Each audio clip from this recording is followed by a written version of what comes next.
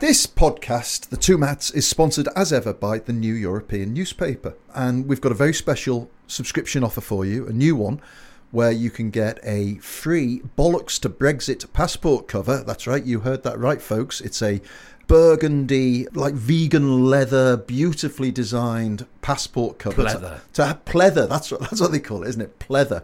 To hide your new British blue. The shame of the shame of the blue passport. And you can get your free Bollocks to Brexit passport cover free with a subscription to the New European from just £1 a week. So to take this fantastic offer, and trust me, if you like this podcast, you will absolutely love the New European, go to theneweuropean.co.uk/2mats. That's the number 2, MATTS, and there's a link in the show notes. It's that time of the year. Your vacation is coming up. You can already hear the beach waves, feel the warm breeze, relax, and think about work.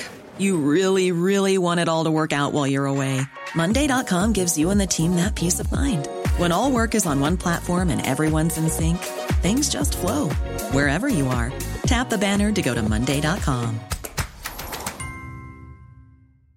Many of us have those stubborn pounds that seem impossible to lose, no matter how good we eat or how hard we work out. My solution is PlushCare.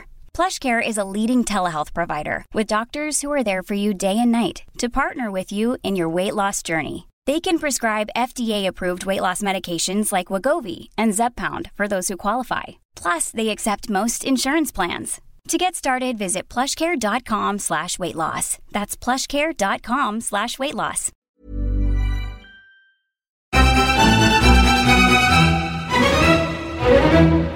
Welcome back to the New European podcast. Richard Porritt, your normal host, is on a walking holiday in Snowdonia. My name is Steve Anglesey. Later on, I'll be joined by Jerry Scott to review your reader comments. First, I'm joined by the editor of the New European, Matt Kelly. Hello, Matt. Hello, Steve. Now, the news of the week. 2 enormous bits of research have come out. Let's take them one by one, shall we? The first one was the extraordinary YouGov poll of Remainers and of Leavers. They talked to about 2,000 from each camp, I believe. The headlines from that: 61% of all people who voted to leave believe that significant damage to the British economy would be a price worth paying to get Brexit. 39% of all Leave voters would also be willing for their own family members to lose their jobs in order to get Brexit. And the proportion of Brexit voters who are content for their relatives to be made unemployed, 51%. Now, how do you respond to that? Well, I mean, it defies sort of rational logic, doesn't it? So that does suggest that what we're now dealing with is, I mean, let me say from the beginning, of course, and you have to sort of say this every time very carefully, of course there is a large constituent of people in this country who are, in a very considered manner, willing to pay the price of Brexit for all sorts of ideological reasons. And I respect that.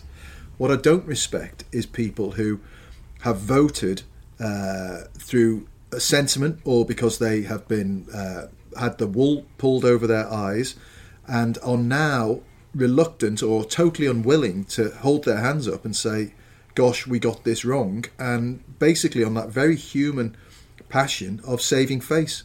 Because they're embarrassed, because people don't say, I got it wrong. What people will do is say, that's what I wanted. That is what I voted for. Don't infer that I'm daft. But I'm sorry, there are a lot of daft people out there, and there are a lot of intelligent people who made a daft decision.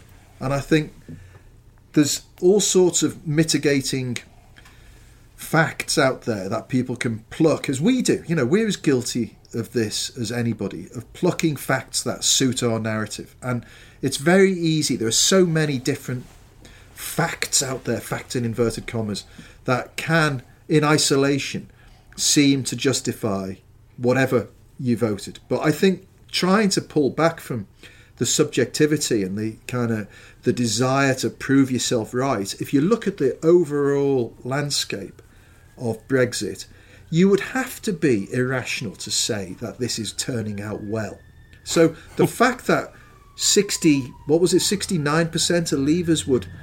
61%. 61% of people who voted Leave are saying that they would willingly see significant damage to the British economy through Brexit.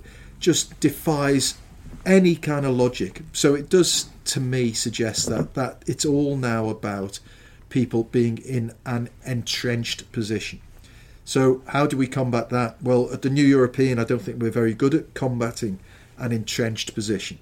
And this is one of the criticisms people make of us, is that we are further antagonising. But I've never thought it was our role to be bridge builders and peacemakers. I think to stand up for our people, right? To stand up for the argument very vociferously. So we are at a kind of edge on that spectrum. But I don't think, unless people do start sitting down, giving their heads a wobble and thinking about what does this mean for me and for my family and for my community and for the economy and for the next generation, then we're going to walk into this just through sheer stubbornness, and that would be a calamity. Yeah, absolutely. I mean, the other big headlines from that YouGov polling were the complete, virtually the polar opposite of Remainers said. I think it was 61% of Remainers said that they wouldn't like to see the economy go down the tubes just to be proved right. Yeah. So diametrically opposite there. And of course, the other really shocking headline for me, the older Leave voters completely relaxed about their family members losing their jobs, the prospects of that losing their jobs because of Brexit. Among people who voted Leave and were in that poll, and who were over 65 years of age, 50% said that one of their family members or more losing their jobs because of Brexit would be a price worth paying to get out of the EU. And that is remarkably, it's either remarkably arrogant, isn't it, oh, it'll never happen, or it's just remarkably callous. Anyway, the British election study is the other big piece of research of the week. That was a research done with 30,000 people who voted on June the 8th. And I found this particularly interesting because virtually the thing that I'd read just before this was a Spectator column by Rod Liddell saying that there was absolutely no evidence that the mood of the British public had changed because of Brexit. And also, of course, we regularly have this argument with people on the left of the Labour Party and in Momentum who have told us over Twitter and in person that the issue of Brexit never came up on the doorstep, or rarely came up on the doorstep during the campaign, and we're making too much of it. We should really calm down about Brexit. So this study, 30,000 voters said that withdrawal from the EU was the crucial issue on polling day. That Labour won the votes of Remainers from all different parties, a sizable amount of them, because it was perceived as being the party that was most likely to stop a hard Brexit from happening.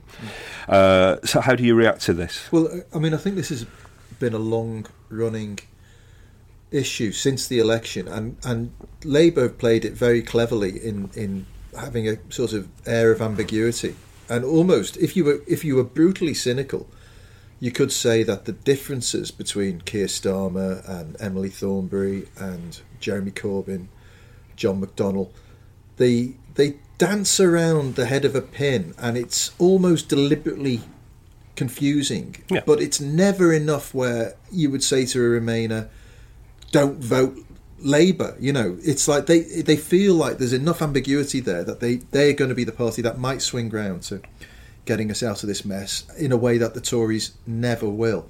So either through design or by accident, I think Labour have clearly appealed to a lot of Remainers. And the question now, as they are put on the spot a bit more and as their position needs to become clearer, because events are moving beyond them, because as events unfold in Brussels, they need a response. Yep. So they have to introduce some clarity to their thinking.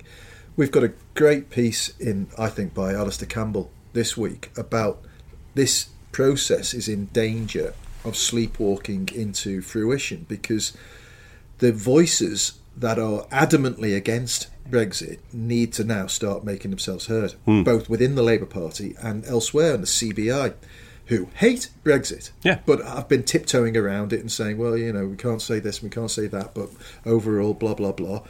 They hate Brexit. Well, now's the time they need to say it and to start spelling out why. The trade unions, who largely hate Brexit, need to start spelling that out. Len McCluskey will start becoming a very interesting player in this, because, of course, he is incredibly influential in the Labour movement and represents a massive movement of people who are going to be affected by Brexit. Now, where does Len McCluskey side on this issue? Will he influence Jeremy Corbyn, whose natural disposition is to be against the European Union for all sorts of reasons that have got nothing to do with the economy, more grounded in this sense of kind of dominant imperialistic and military entity that he hates. Fine, okay, rational argument, but be honest about it so that people can make the call. And at the next election, will Labour be standing on a Brexit of some sort ticket at the going rate they'd have to? Will they be standing on a ticket that isn't as clear as we all thought it was on abolishing tuition fees? So the sectors, the two big lumps of demography who came towards Labour, the Remain vote and the Young vote, next time the opposition have got stuff to throw at Labour to say, well, that's not your case. So you can see that upsurge eroding in Labour's case. I want to see a strong Labour Party. I think it's essential to democracy, and I don't care, frankly, whether it's a Jeremy Corbyn style Labour Party or a more centrist Labour Party, because whatever it is, as long as it states its position with clarity, people can then understand where the void in politics is, if there is one, and that void will get filled by other people. The Liberal Democrats could still end up doing quite well on this if Vince Cable keeps true to his position that, the only good Brexit is no Brexit. Well, there's a lot of people who feel the same way. Yeah. They performed very badly in the general election because there was this obfuscation from Labour. So people, again, wishful thinking, Labour will get us out of this mess. We did a thing. Do you remember? Super Jez, will he save us from Brexit? Yeah. I think that was an ill-conceived cover, frankly. I think we fell for it a little bit. Yes. Which shows you. But he may, I guess he may be forced to fly if the Labour conference... I'm actually really looking forward to the Labour conference to see what happens. He may be forced to fly if the party members push him off the top of the skyscraper and say, we actually don't believe in what you're saying. We think that this is really important. It is the biggest issue, which this poll the survey validates, the BES survey, and you are going to have to, you're going to have to come down in one way or the other. Do you think that he is that kind of guy? I mean, I know that sounds such a facile observation, but is he the kind of guy that would swallow all of those principles and just say, okay, I'm going to go with the flow on this? Yeah, well, I don't know. I mean, when you see him talking about the nuclear thing, which obviously Unison have played a part in keeping that as part of Labour Party policy. He pulls a sour face, doesn't he? And it's pretty much swept under the carpet. This really is a defining issue of our times, though, isn't it? And I think he would need to be clearer on it. I mean, look, just for the sake of the listeners, we get obviously privileged kind of insight from people at the top end of this conversation, so we speak to people at the top of the Labour Party and they contact us and they give us a clue as to the thinking. And although no one's ever stated it, that there is like the narrative arc of Labour's strategy ends up with no Brexit, there have been sort of nudges and winks from some people who are very influential in forming Labour's Brexit strategy that actually there is a kind of escape route. It's never been stated explicitly, and maybe they're just talking to us and giving us what we want to hear. But I wouldn't rule out that there is a kind of master plan, maybe not sitting in Jeremy Corbyn's head, but somewhere else in the key opinion-forming elements of Labour, where we lead the conversation to a point where no Brexit becomes possible. Yes, I think that is very true. I mean, Diane Abbott this week hinting at remaining in the single market or maybe remaining in the customs union. I think it's a very, very real possibility. And I also think that, as we all know, the current strategy is to just sit back and watch the Conservatives implode over this. And what is the point? But this is now? This is where I get incredibly anxious. If this was playing out over 5 years, then that would be fine. But it's not. It's playing out over the next 18 months. And there comes at what point do people start coalescing and saying, no, there's a big group of people here who think this is just nuts, and we've got to put a stop to it. Because there is a big group of people in Parliament who think it's nuts. Alistair reckons it might be 80% of MPs who think that this is just a catastrophe and it's the wrong thing to do. But publicly, you would think it was the reverse. You would think it was a handful of people. So at what point does the majority representation that is against Brexit start to make its presence felt in the House of Commons? Okay, well, I mean, this one will run and run. Personally, I feel personally vindicated by this BES survey. I said last week, my full intention at the start of the general election campaign was to vote for the Lib Dems. I decided to vote Labour in the last week of the campaign and did so because I thought that they were the party that was most likely to be able to stop a hard Brexit, and it seems that a lot of other people did that too. Later on with Jerry Scott, I'm going to touch on some of the sort of cabinet infighting, or was it really infighting, over the last few days since Theresa May has been away, about the transitional phase, which will come in at the end of 2019. Obviously, Philip Hammond seemed to indicate that could go on for 3 years, and there would be freedom of movement in that time. David Davis, Liam Fox, Boris Johnson have made it clear that they don't quite agree with that, and there was a fairly wishy-washy number 10 statement which appeared to slap Philip Hammond down, but without really doing so. The interesting thing out of this that I wanted to talk to you about was that later on Jacob Rees-Mogg popped up. He was quoting Lord Melbourne. He quoted Lord Melbourne, as he would do, wouldn't he? From 1841. Quite a modern reference for Jacob Rees-Mogg. It's one of his more recent things. He quoted him saying, calling for unity. Is it lower the price of corn or isn't it? It is not much matter which we say, but mind we must say all the same. So this idea of where we must all hold hands and jump off the cliff together. Do you think Jacob Rees-Mogg is serious about... Do you think he's an ambitious person? Do you think he thinks that he might become Prime Minister in the sort of deranged way that other people, might have done?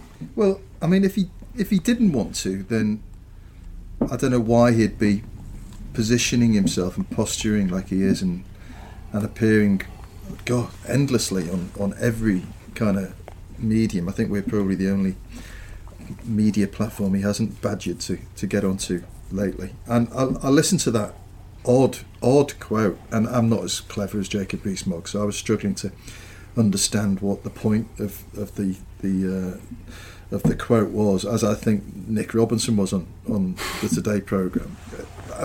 Is he a serious candidate?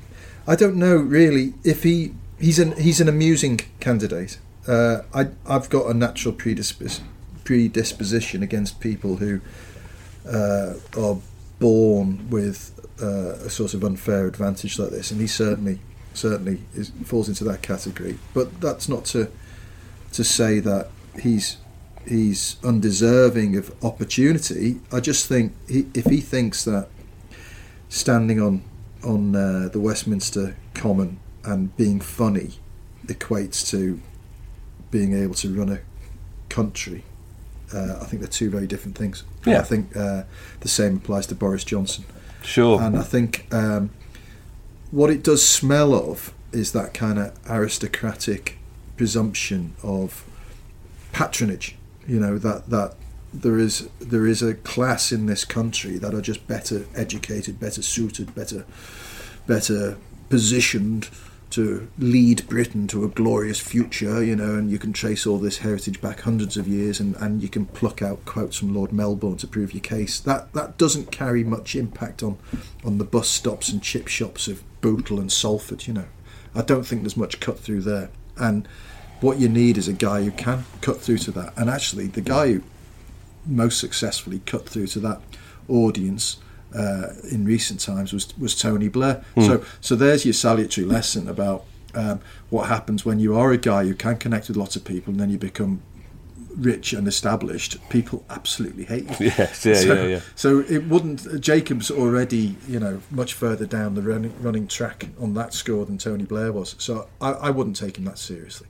No, I mean it is quite hard to take Jacob Rees-Mogg seriously. I don't know if you remember this, but we, Matt and I, and our friend James Brown, the former editor of the great Loaded magazine, we went to watch the Test match a couple of years ago, 2 or 3 years ago. England were playing Australia. It was this kind of time of year. It was a baking hot day at Lord's.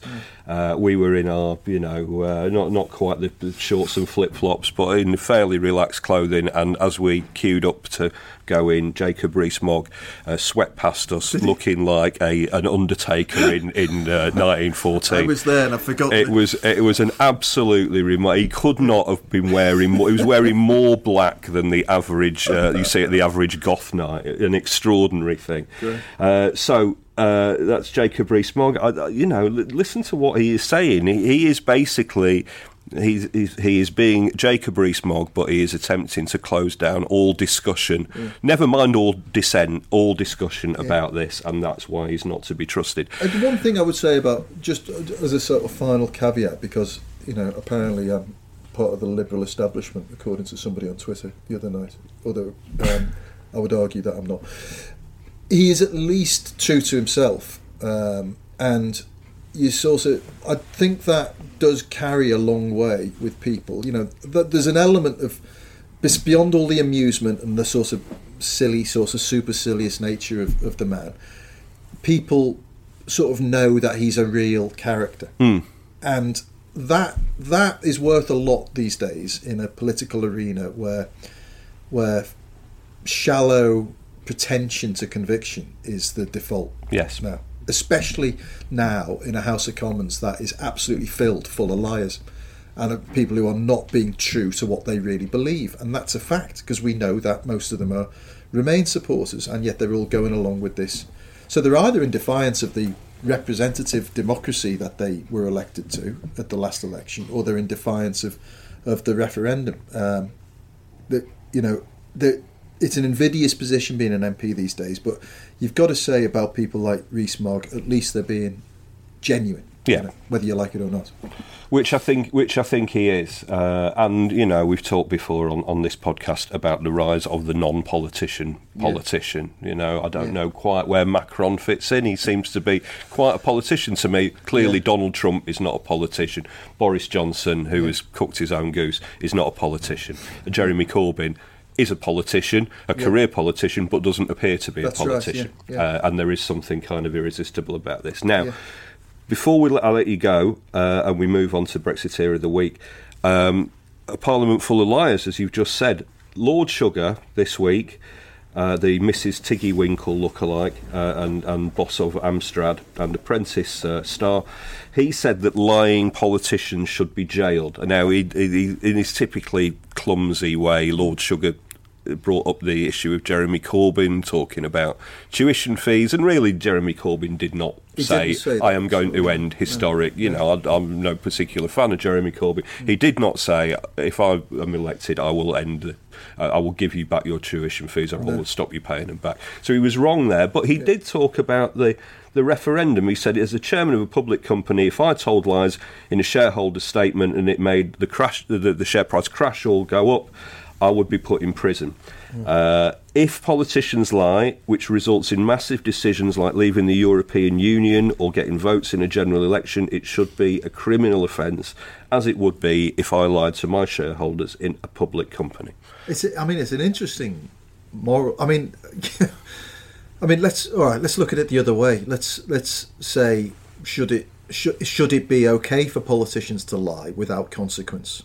to knowingly lie without consequence and to have a negative impact on the communities that they are elected to serve, should that be something that is possible to escape consequence? And that seems crazy. It seems like, these are, if you get caught nicking from the till of your employer, it's a much worse offence than if you just get caught nicking from someone's till. Because there's a breach of trust involved, and that's recognised in the penal system. You go to jail for a long time if you're caught stealing from your employer, not just for the theft, but because of the breach of trust.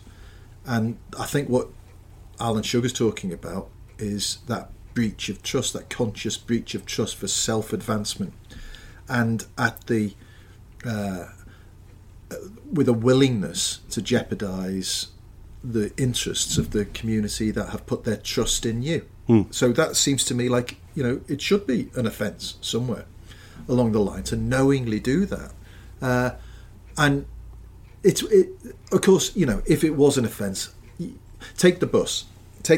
Who could anybody stand up and prosecute Boris Johnson for knowingly saying the 350 million quid should go? Because he's just an idiot in that regard. He got it wrong. That's not what it said on the side of the bus, but it's what Boris Johnson printed on his poster. Yes. Because he couldn't read the bloody bus properly. So how can you convict somebody for being so dim-witted and attention-seeking? So maybe there's a sort of murder versus manslaughter thing. There's a kind of inadvertent thick-wittery that should eat. But equally, the problem is, I guess, is that there doesn't seem to be any consequence, whether it's criminal or otherwise. It just seems like we're now entered an age where you can say what the hell you like. If you've got a platform to say it on, go ahead and say it, and never mind the evidence and the contradiction and the fact checking.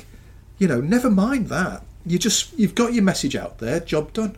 And that, it is. I don't think it ever was thus. I think that's a phenomenon of social media and an age where messages can be twisted so subtly but so profoundly that people do fall into a camp that, under any kind of, as we were saying earlier, any kind of rational interrogation, you would say you're doing something against your own interests. Well, something's got to have taken them to that point. Yes. So, at the heart of it, there's either cynical, manipulative, self-interested enterprise at work, or people are just bumbling through and getting stuff hopelessly wrong. Either way, it's not good. It's no way to run a country, Mrs. Jones. That's right. It is this is never going to happen, is it? I don't know under what possible mechanism this would ever come in, how it would work. Would it be, would you be shown into the boardroom and then Lord Sugar would jail you for 6 months or whatever?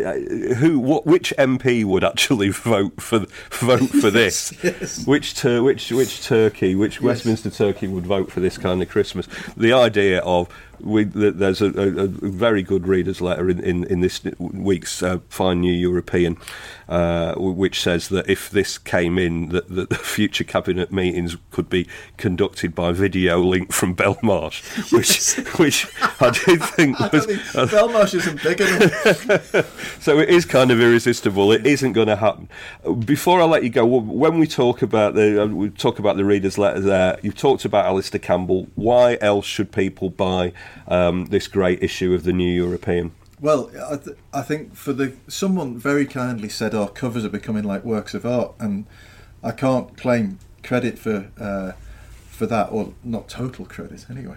But there are now a number of very, very talented people that work on our covers, and I do think we're getting into our stride and hitting home. And the cover's very good this week. We've got the sort of the chicken posed up like it's lying on a beach, and the great headline, "Are you bleach body ready?" And that, I think, Pippa Musgrave inside the paper is getting into the heart of the matter around chlorinated chickens, that it's not this distraction about whether the chicken's clean enough to eat or not. It's what these new deregulations, the impact they'll have on our economy. And you've got to remember that all of the regulations in the European Union, we've been at the heart of trying to establish them. We made these rules, because we value, in this case, we value animal welfare. We value the principle that we should keep animals clean and healthy throughout their lives rather than sorting out a messy animal at the end of its life. I think they're good, they suit me.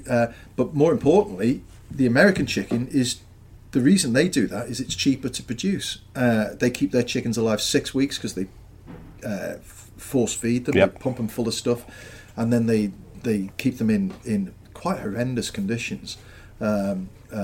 Someone said, but when an American chicken goes into the oven, that's the biggest space it's ever had in its life. Man alive. So I think this idea that that we are, rejecting these insidious European Union regulations that are crushing the United Kingdom's potential for growth. The reverse is true. We put these things in place, and now in unpicking them, we are jeopardising the welfare of the farmers, not just the animals. The farmers Yep. who are producing these chickens to our standards. Well, they'll now come under threat from American chickens, which are cheaper to produce, and it'll undermine their businesses. So that's tragic. It is tragic, and look, Michael Gove popped up, didn't he, to attempt to put this back in its box last week and said that you won't be eating chlorinated chicken. You don't need to worry about that. Do we really think that we are going to be able to do trade deals with Australia, America, New Zealand, places like that, and say we will trade freely with you? Oh, but we're not having that. Yeah. They will just say you will take this, or we won't do a deal with you. So this is the great lie about taking back control. It's like there's no control anyway. Control is a myth. In a globalised society, you have to share control. Right. You cede control out. That's how it works. That's how trade deals work. But anyway, you asked a great question about why else should people buy the New European. And if people are only listening to the podcast and never read the paper, you may be under the impression that all we do is bore people senseless each week about Brexit. But there's much more. That is some of what we do. We never let a week pass without doing that. However, half of the paper is, as readers will know, is a great celebration of culture and art. And there's the most fabulous, I think it's 5 pages, isn't it, on my favourite artist, Henri Matisse, a great celebration of a new exhibition that is celebrating his work and art. There's also a great thing about music in there. I think, was it 1987 we've done this week? We have done 1987 this week. So each week we analyse the cultural importance of a year focused around the music that was coming out. It's a fascinating feature, and that's terrific this week. And there's also a great thing about film noir, including could be my all-time favourite movie if you've never seen it, black and white French movie from the 50s called Les Diaboliques, The Devils. And if you've never seen it, it's fabulous, and it's got the best twist ending you've ever seen in cinema history. That is a great film. There's some great writing in it this week. There's a really beautiful piece about Jean Moreau and Sam Shepard, who both left us this week. That's by Bonnie Greer. Film noir piece I love. There's a beautiful piece by Nigel Warburton, the philosopher. It really is. It's a great thing, and I've got to say that once again, Matt's mentioned the front page, but our designers continue to knock this out of the park. If you like print, and you've not seen the New European before, I guarantee you will enjoy the design and the feel of the New European. Thank you very much, Matt Kelly. We will be back with the Brexiteer of the week. Stay angry. Fight Brexit. Subscribe to the New European. Your first 13 issues of the New European are only £13 when you join us and become a subscriber. Order by telephone by calling 01858 438840 and quoting podcast 1, or order online at our website www.theneweuropean.co.uk. Stay angry. Fight Brexit. Subscribe to the New European. Brexiteer of the week now, and an honourable mention goes first to the caretaker captain of the Titanic. That is Steve Crowther, the interim leader of UKIP. He sent the party's remaining members a begging letter this week. It was headlined, "I appeal to you." Underneath that, because it's the kind of jokey guy he is, Steve had written, "Well, maybe I don't, but the good news is that you won't have to put up with me for very much longer." Aha! The letter went on to say that UKIP had been pasted in 2 elections. Understandably, we're strapped for cash. Can you spare us a tenner or two? Steve signed off with an absolutely cringeworthy "yours Brexitively, Steve Crowther." It just seems, though, that UKIP members don't have that much to be Brexitive about these days. Also in the running is Sir James Dyson, the vacuum disruptor. Sir James, you might remember, was one of the few businessmen who backed Brexit before the referendum, along with Tim Martin from Wetherspoons. He has now warned the government not to cut subsidies for farmers once Britain leaves the EU. Now, perhaps not coincidentally, Sir James Dyson owns the biggest total farming estate in the UK. And last year, it turns out that he got £1.6 million from the Basic Payment Scheme. That's part of the EU's Common Agricultural Policy. Of course, there is one easy way that we could stop Sir James worrying about British farmers facing a competitive disadvantage with EU farmers, and that would be to stay in the EU. But the winner this week, and we've already touched on this before, are those YouGov leavers. We're repeatedly told, aren't we, not to view those people who voted Leave as selfish or silly or obsessive. Yet how can you explain this poll of over 2,000 leavers, which reveals that 61% of them would consider significant damage to the British economy to be a price worth paying for taking Britain out of the EU? It's just incredible. 61% of Remain voters, by contrast, said it wouldn't be worth losing their job or the job of a family member just to stay in the EU. Is it just that we're nicer people than them?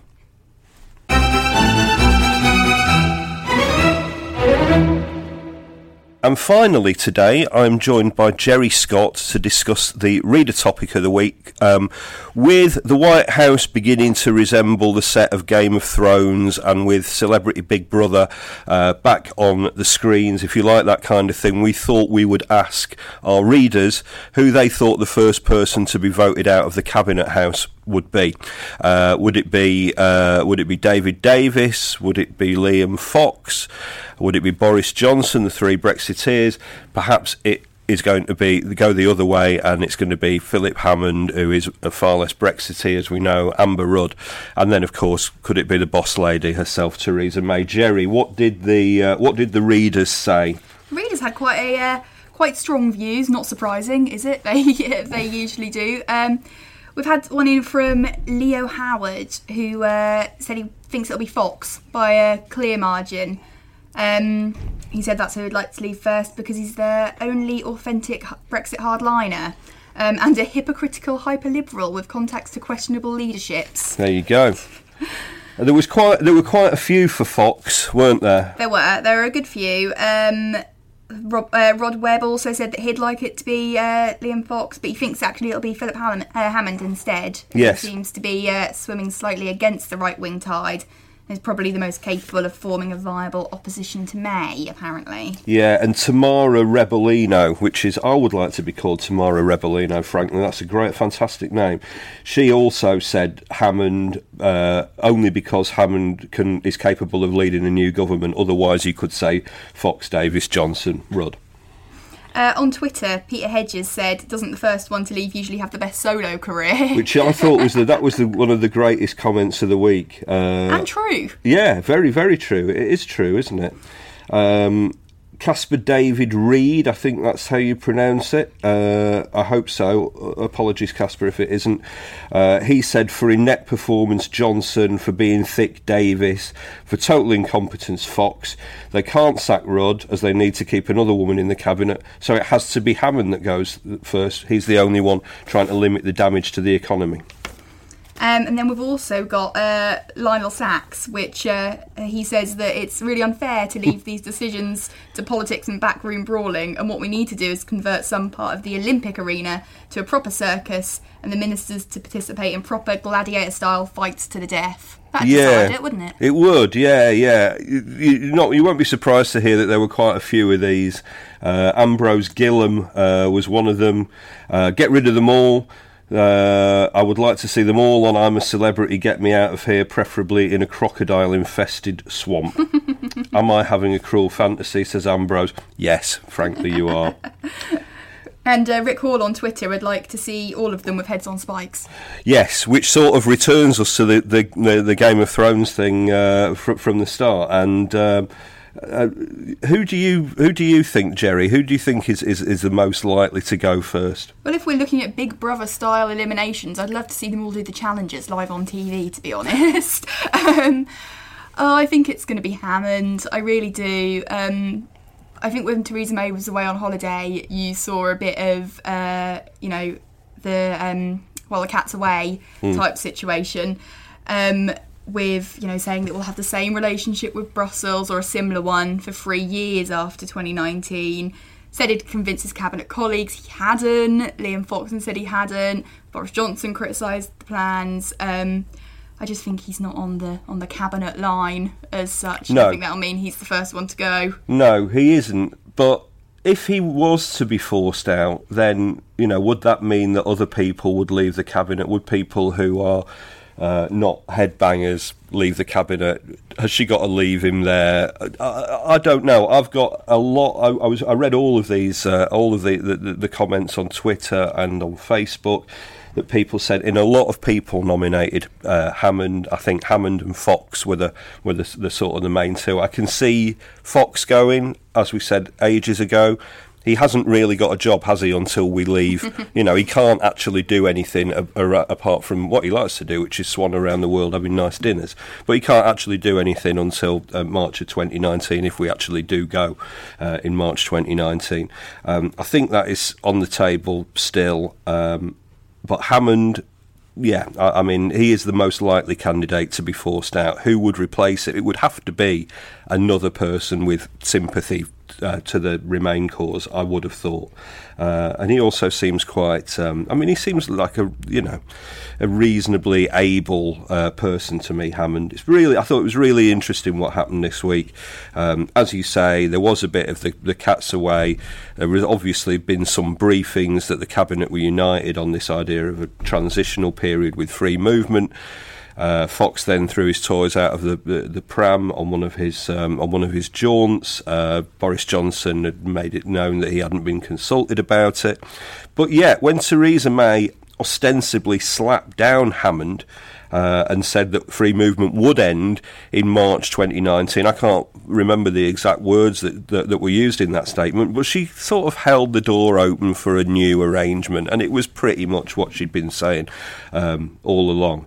Who would you really love to see just be unceremoniously fired? Oh, Boris. Yeah. I'd love to see him go. I mean, Vince Cable said, didn't he, that he had heard rumours that Boris was going to resign, and Boris soon said, no, I'm not, and that Vince was making stuff up. Well, he would know, wouldn't he? Well, he would know about making stuff up, exactly. But I'd love to see the indignity on his face. Yes. But no, I don't think he'll go. I don't think Liam Fox will go. I do think, if anyone, it'll be Philip Hammond.